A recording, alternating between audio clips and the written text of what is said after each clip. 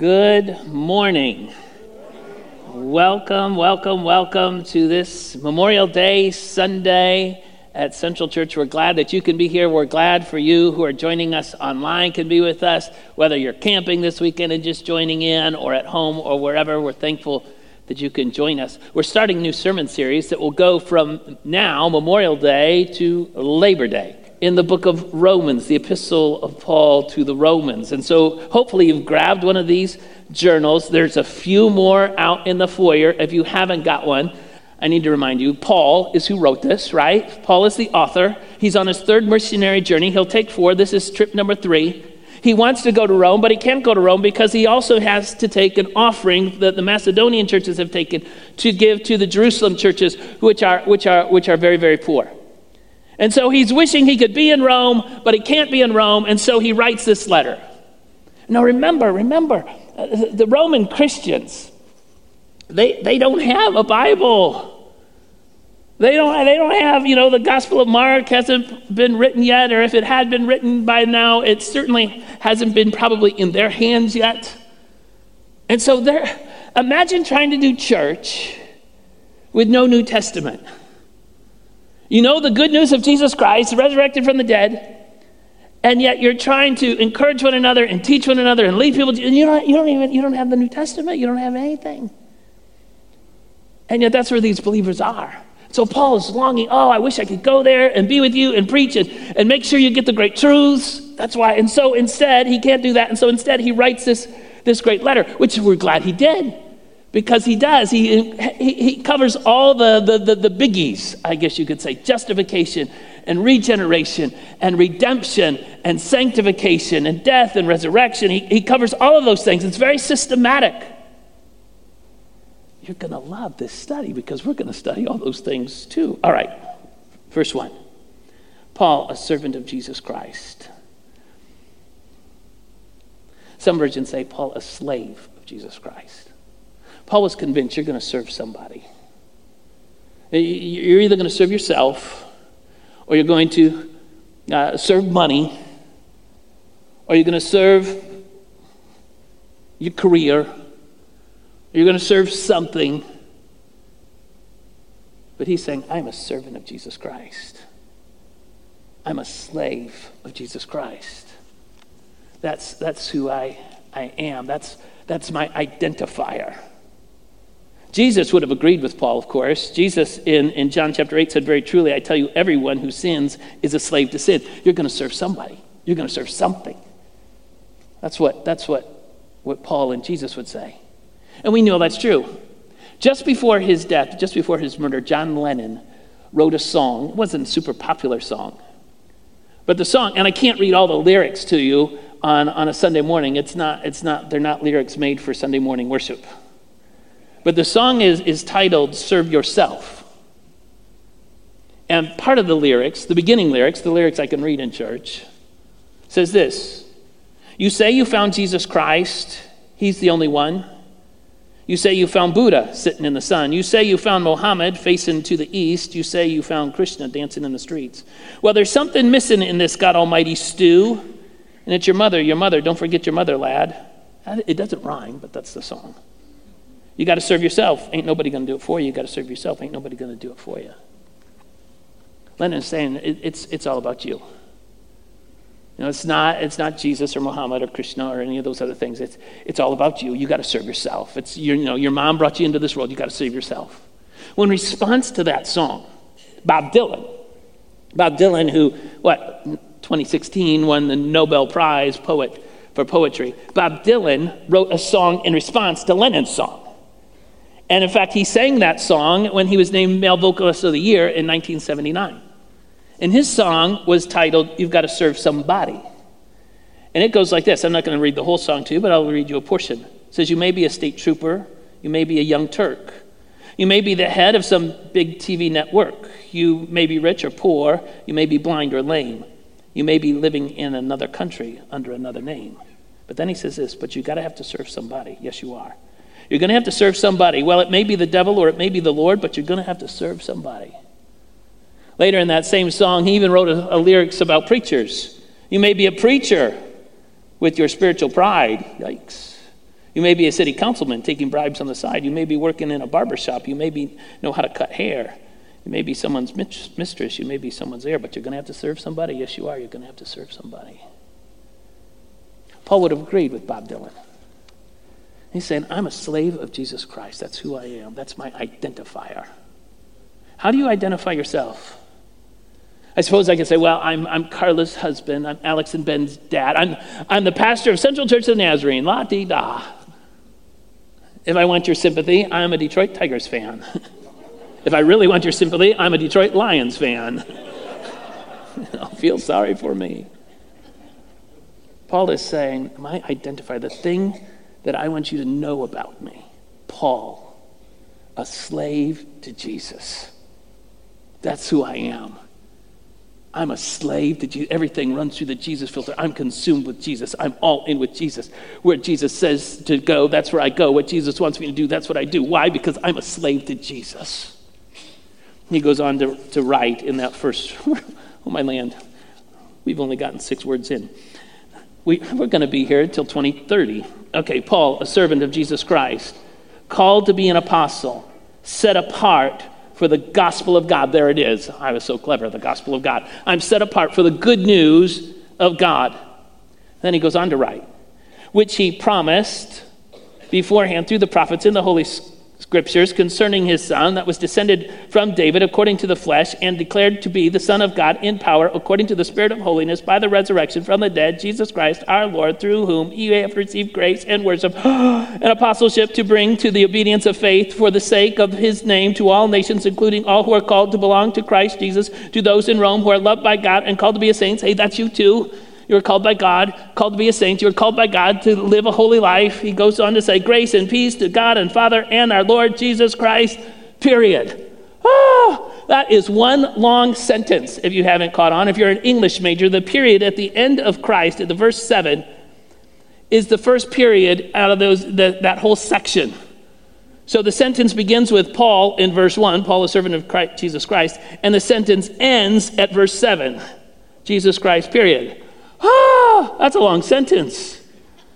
I get it. You know, I write a blog. I write this little stuff for the Foundry and blah, blah, blah. And sometimes when I get really excited, I write a run-on sentence too. I just write, and this, and this, and this. And that's what Paul's doing.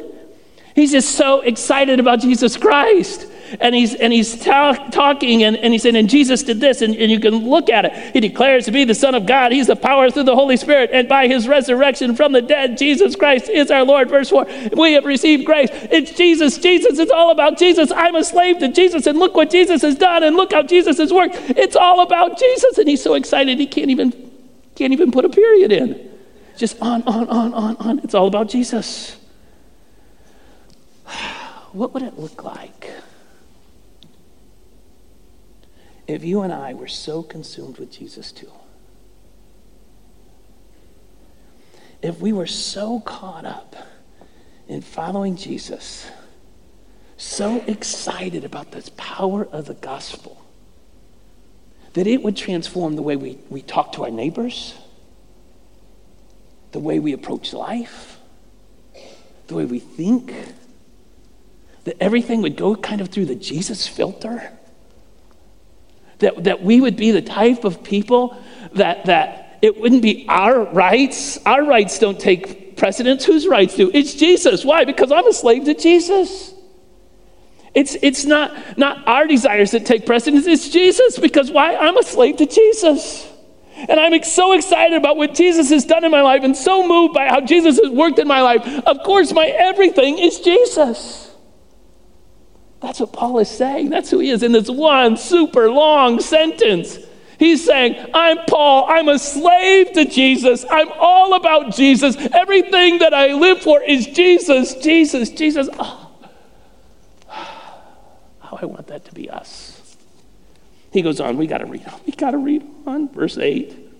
First, and he's telling them why he can't come. First, I thank God through Jesus Christ for all of you because your faith is proclaimed in all the world. Wouldn't that be awesome? Not for a prideful thing, but don't you want people to say, wow, look what's happening in Flint, Michigan.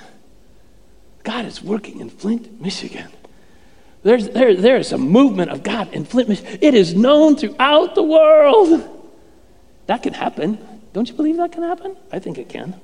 For God is my witness, whom I serve with my spirit in the gospel of his Son, that without ceasing I mention you always in my prayers, asking that somehow by God's will I may now at last succeed in coming to you. For I long to see you, that I may impart to you some spiritual gift to strengthen you. And that is that we may be mutually encouraged by each other's faith, both yours and mine. What a beautiful picture of the church. That we might be mutually encouraging each other's faith. That's who we're supposed to be. Now, this last year, it's been crazy. You know it's been crazy. And I don't know what we would have done without our online capabilities. You know, when we were kind of shut down, and couldn't come to church, I'm so thankful for our online capabilities, and I'm thankful for our people online who are watching. And if you're watching online right now, thank you. Maybe you're camping up north, but you're joining in to the service. Thank you. Save us more for me. Thank you. And so I'm glad for that. It's been great. I don't know what we would have done without it. Way back last summer, I was doing those dumb quotes and quips and everything, different sweatshirts. I thought that was going to last for 2 weeks. It lasted for 50 of those episodes. I ran out of sweatshirts and said, all right, I'm done. We're trying to keep everybody connected, and it was, what a year. But as wonderful as our online offering is, which I'm super thankful for, our goal as a church is that we might mutually agree to encourage each other. And that's best done when we're together. You see, I need you, and you need me, and we need each other. And the Church of Jesus Christ is when everybody with different backgrounds and different experiences and different histories can come together and find our oneness in Jesus Christ. Whether it's rich or poor or black or white or educated or uneducated or Spartans or Wolverines or whatever, as opposite as you could be, and whatever it may be, we come together and our oneness is in Jesus Christ. And when we get together, we mutually encourage each other's faith. It's saying, we're here for you. We care for you. We're on the same team. We're on the same page. We are mutually encouraging each other's faith. That's the call. That's what Paul is saying. Okay, we got to read on. Verse 13. I don't want you to be unaware, brothers, that I have often intended to come to you, but thus far have been prevented, in order that I might reap some harvest among you, among the rest of the Gentiles. I'm under obligation both to the Greeks and the barbarians. I'm like Paul. I've preached to a few barbarians in my past too. Both to the wise and the foolish, so I am eager to preach the gospel with you. Finally, we get to my favorite verse. We only have 8 minutes to go. Not even that. Got a song to sing. Some would say verses 16 and 17 is the thesis for the whole book. Now let me remind you, though, before we get to 16 and 17, just who is writing this again. This is Paul, formerly known as Saul of Tarsus. Saul of Tarsus was the golden boy of the Pharisees. Saul of Tarsus was the shining star. Saul of Tarsus was the guy who was elected most likely to succeed in his high school class. Saul of Tarsus was the guy that the mothers of young Jewish boys and girls would point to and say, you want to know who you could be? One day you can be like him, Saul of Tarsus. Think of him as the Wyatt Earp, the J. Edgar Hoover, whatever, the great keeper of the law. That's Saul of Tarsus. He was so consumed with the law, so consumed with the power of God, that he would chase down any blasphemers, read Christian, and lead to their arrest, their torture, their maiming, even their execution. He's Saul of Tarsus.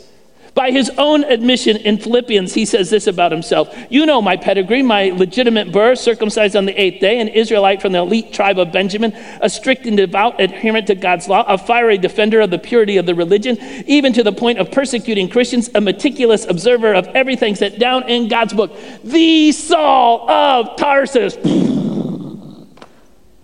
And all of that came to a screeching halt on the road to Damascus.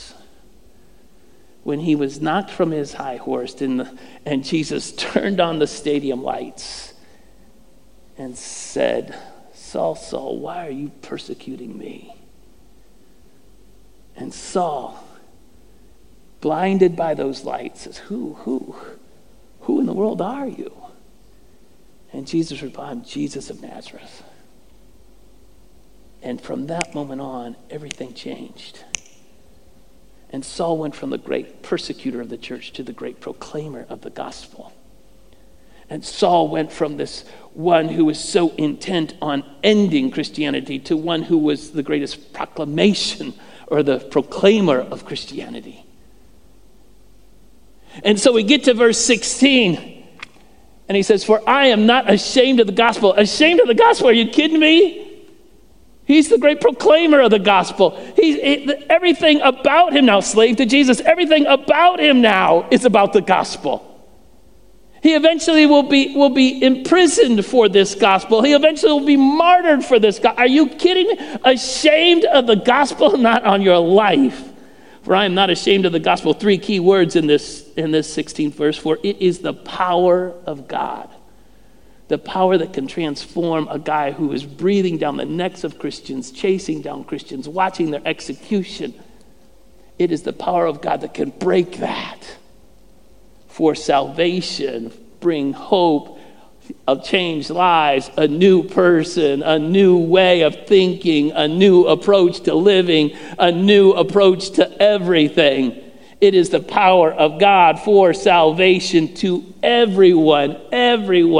Every single person you ever see or know, that is the power of the gospel. It can transform anyone, even a guy who's intent on stamping out Christianity. If the power of the gospel can rescue a guy like Saul of Tarsus, imagine, there is not a person you know, the deepest atheist you know, that cannot be reached by the power of Jesus Christ.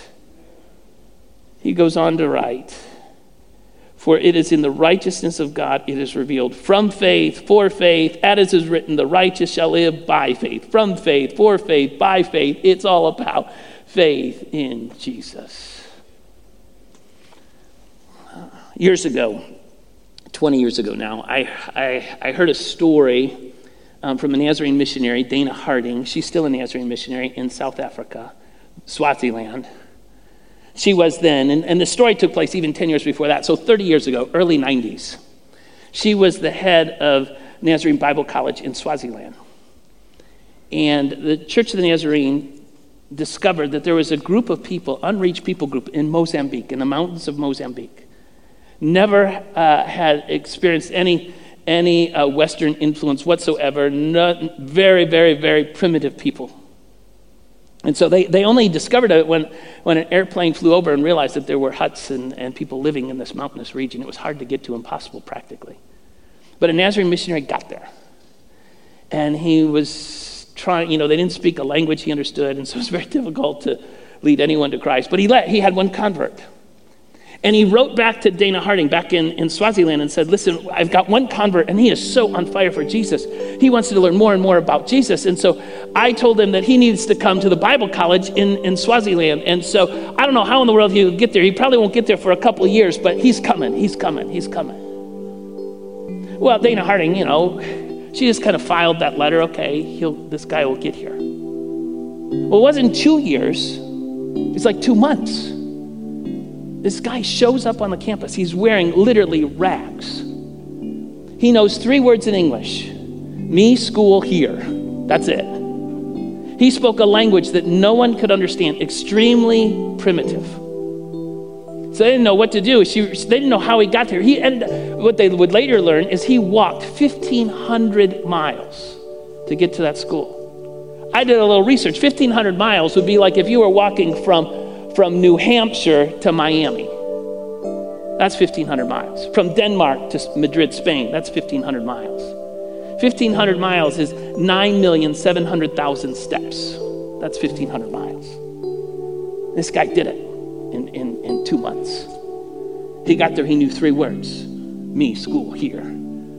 So Dana knew, all right, if we're going to teach this guy about Jesus, we gotta find some language that we can talk, and so we're gonna have to teach him English before we can teach him about Jesus. And So they communicated that the next day would be lesson number 1. Dana showed up to teach this guy. He was already in the classroom. This is probably a first on a Nazarene campground or a campus. She showed up to teach him. The guy was wearing no pants. No pants. He's primitive as can be. So his next 2 words that he learned in English were trousers every day. They began to teach him a little bit. It's so difficult to teach him Jesus and teach him English. And eventually the guy kind of got frustrated. And he wanted to go back to his people in Mozambique. And the people at the school were worried about that because he had been gone now for a couple of months, and they didn't know how the people in his villages would respond to him after being gone, and he really didn't know that much about Jesus. He didn't know much. But it's Nazarene Bible College, it's not Nazarene Bible Prison, and so they couldn't keep him there. And the guy wanted to go back. And so they said, well, we'll let him go. He really doesn't know much about Jesus. Really can't do much for the kingdom. But they also knew that the Nazarene missionary that was there, he was not very successful. In fact, the only convert he had was this guy. Even in those months that guy had been gone, he didn't reach one other person. Just that one convert, that's all he had, one convert. That guy. Well, that guy wanted to go back. Well, he won't be much of a soul winner. He won't be much of a witness. He doesn't know much about Jesus, but let him go back. Of course, we can't keep him. So the guy went back to his village. And you know what happened? He didn't become a little soul winner. You're not going to believe this. This guy became like a super soul winner. At one point, he was averaging 250 converts a day. Not a lifetime, not in a year or a month, a day. He won his entire community to Jesus Christ. This guy who didn't know anything about Jesus, who when he showed up to school had never seen a fork or spoon, was eating bugs and grubs, super primitive, that he went back and his people saw him and they saw the transformation that Jesus could make in a person's life, and they said, man, we got to have what you got. I tell you, this is the same story as Paul's story. Paul was totally anti-Jesus and was powerfully transformed and gets to the point and says, I am not ashamed of the gospel. Are you kidding me? The gospel is everything. The gospel is my life. And I tell you all that to say, you know what, my brothers and sisters? We can sit around our houses or sit around campfires, if you're out camping this weekend, and we can moan and groan about where our country is heading or where, whatever. Last year, 4,500 churches closed, 3,000 churches started. So that means that evangelical churches in America lost 1,500 churches. We can complain about all that stuff. Or we can determine, you know what? I'm going to be consumed by Jesus. I am a slave to Jesus Christ. And I'm not going to allow, as far as I'm concerned, as far as what I am able to do, this just to watch everything go and to sit back and complain and say, this is it and this is the way it's got to be. No, I'm going to have faith in Jesus Christ and the power of the gospel that can take a guy like Saul of Tarsus and transform him into the great missionary Paul, or can take a guy like this one who knew very little about Jesus but could transform him and he could transform his community. Say, that's who I want to be.